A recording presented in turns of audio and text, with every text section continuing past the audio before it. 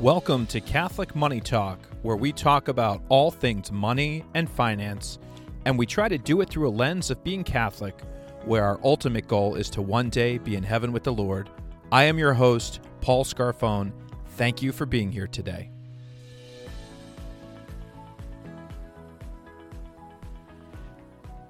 Today I want to talk about peace, but before we do that, let's say a prayer.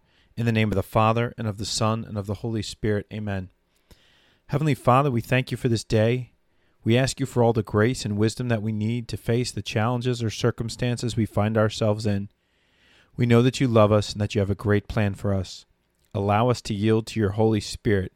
We ask all this in Jesus' name, amen. In the name of the Father, and of the Son, and of the Holy Spirit, amen. The other day, I was asked to give a short exhortation at a prayer meeting that we attend. In order to prepare for it, I decided to flip through my prayer journal, and there was a regular theme I saw.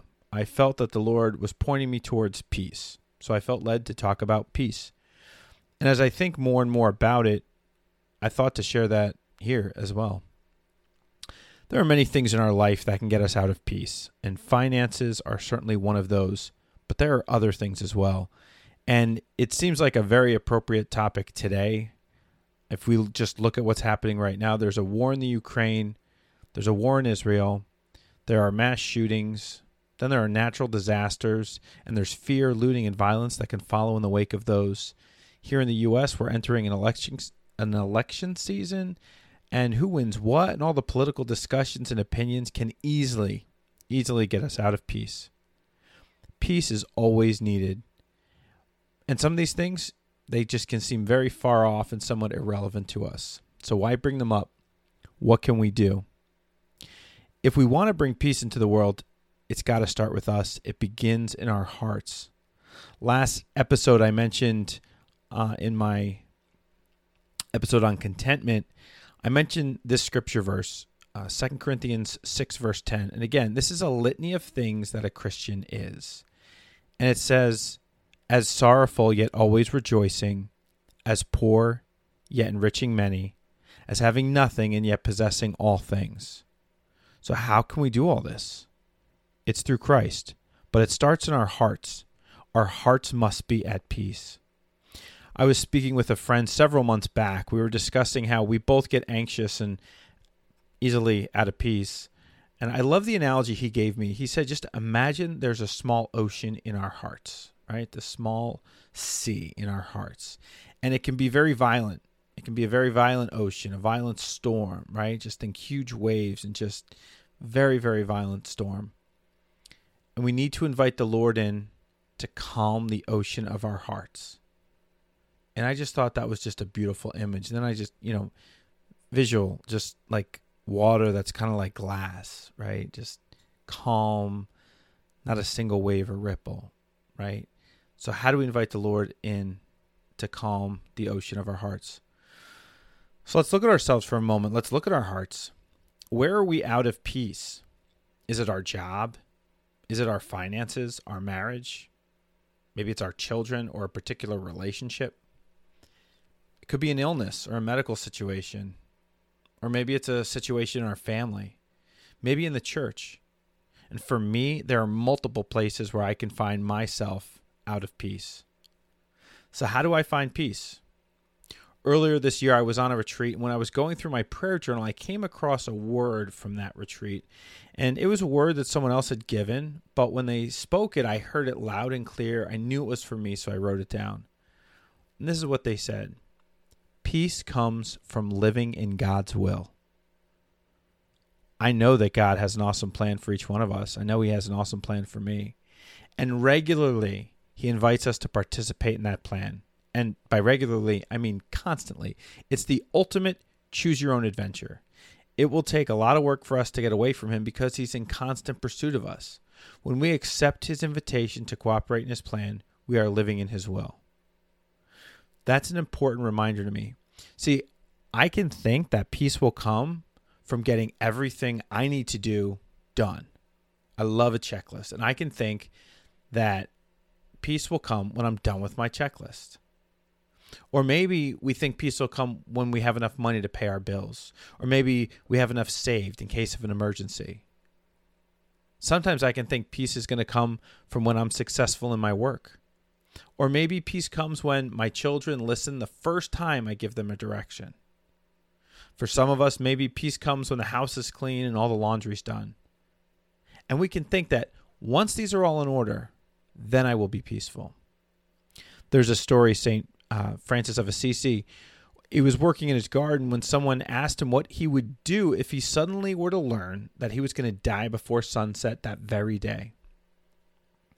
I would finish working in my garden, St. Francis said.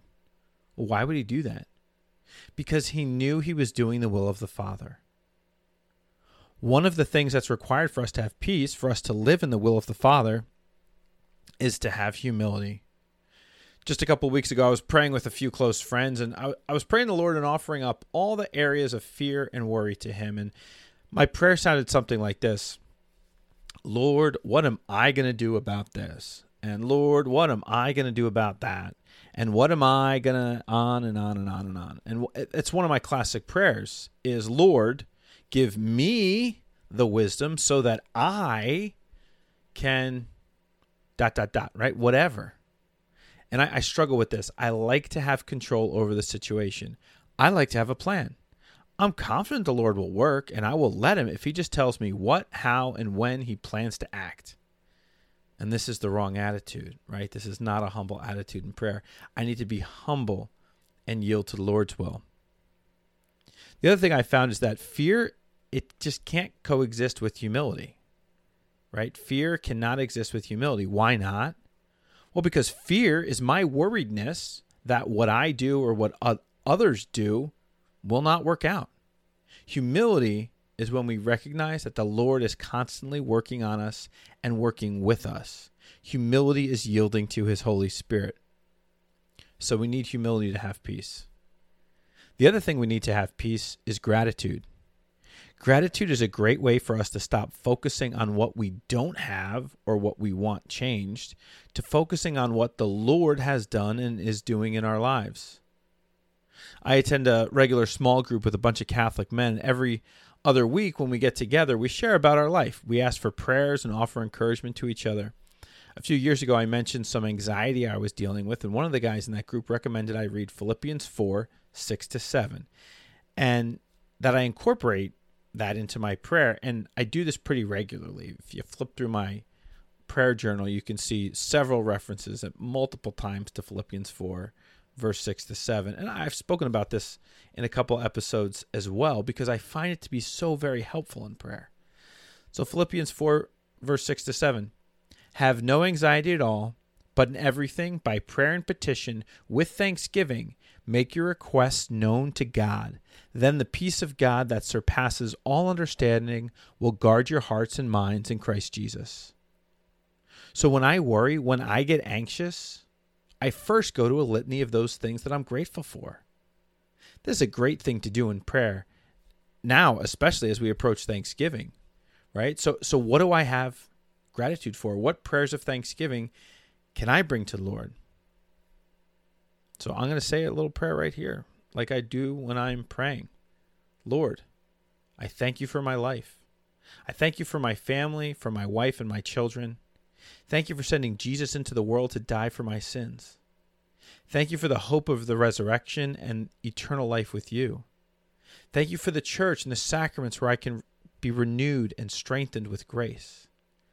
Thank you for my skills and my talents. Thank you for my ability to work and earn. Thank you for the countless ways that I've experienced the Holy Spirit active in my life. Thank you for your constant pursuit of me.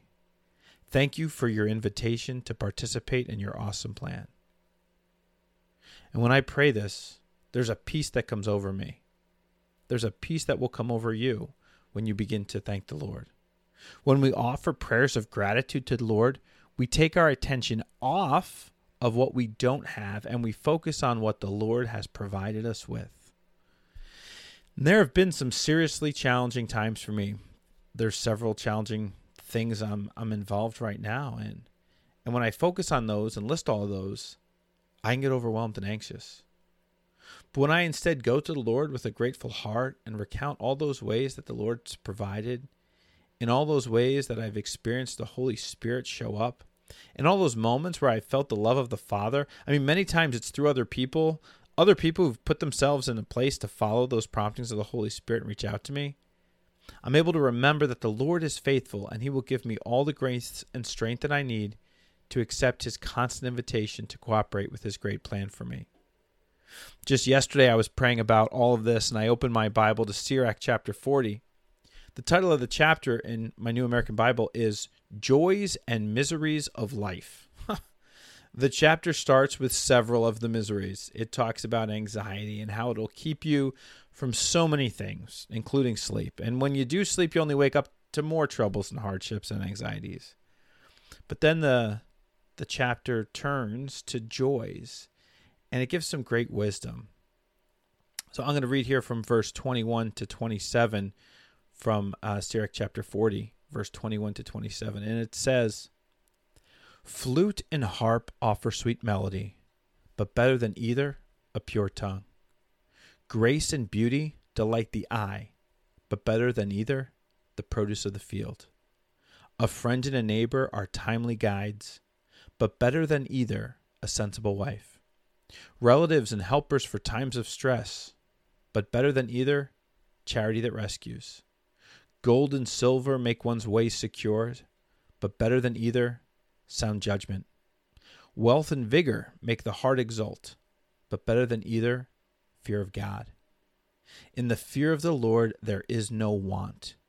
Whoever has it need seek no other support. The fear of God is a paradise of blessings. Its canopy is over all that is glorious." That's awesome. In the fear of the Lord, there is no want. Fear of the Lord and humility, they go hand in hand. Living in the fear of the Lord is living in His will. And that's where we find peace. And this is how we do it. Not our way, but His way, the Lord's way. This is how we arrive at peace. It starts with us. Then we can be an encouragement to those around us. This is how peace comes into the world. One by one, as we all make a decision to live in God's will for us, we're able to find the peace that surpasses all understanding. We come to the Lord in humility, yielding to His Holy Spirit. We come to the Lord in gratitude, thanking Him for His constant generosity to us. So that's what I have for us today, for focusing on peace, getting peace into your life. I hope this has been helpful. Thank you for joining me today. God bless. Thank you for listening to Catholic Money Talk. I hope you join us again next time. Please click subscribe in your podcast app to get notified of new episodes. God bless you and have a great day.